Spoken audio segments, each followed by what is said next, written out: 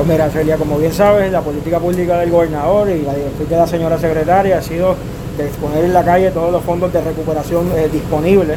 Y eso es lo que hemos hecho desde el primer día. Hoy Acuden ha obligado 36 millones hasta el día de hoy en el programa de Acuden Cares de vales para primeros respondedores y 6.000 niños que se están sirviendo hoy, recibiendo servicios de cuidado, ya sean centros de cuidado, hogares licenciados y proveedores familiares. Así que esto es un número histórico. En los últimos 8 años, este es el punto más alto en que el Departamento de la Familia, a través de Acuden, está sirviendo esa cantidad de menores. Adicional a eso se sirven los niños por delegación de fondos ordinarios, los vales regulares, y sumando esa cantidad es un número histórico en servicios a las familias puertorriqueñas que tienen menores. Este es el último evento, pero continúa el servicio.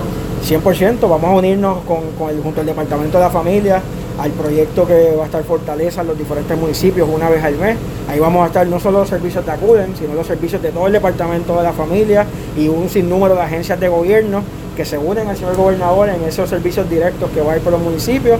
Tenemos nuestras 10 regiones abiertas dando servicios y vamos a continuar llevando otras estrategias y otras iniciativas, ¿verdad?, para que las familias puertorriqueñas utilicen el Acuden Cares, pero también utilicen otros servicios que tenemos en la Acuden, como son los vales regulares, como son los servicios de Head Start y como son los Child Cares que hay en los diferentes municipios, que en algunos todavía hay espacio para que puedan matricular sus niños.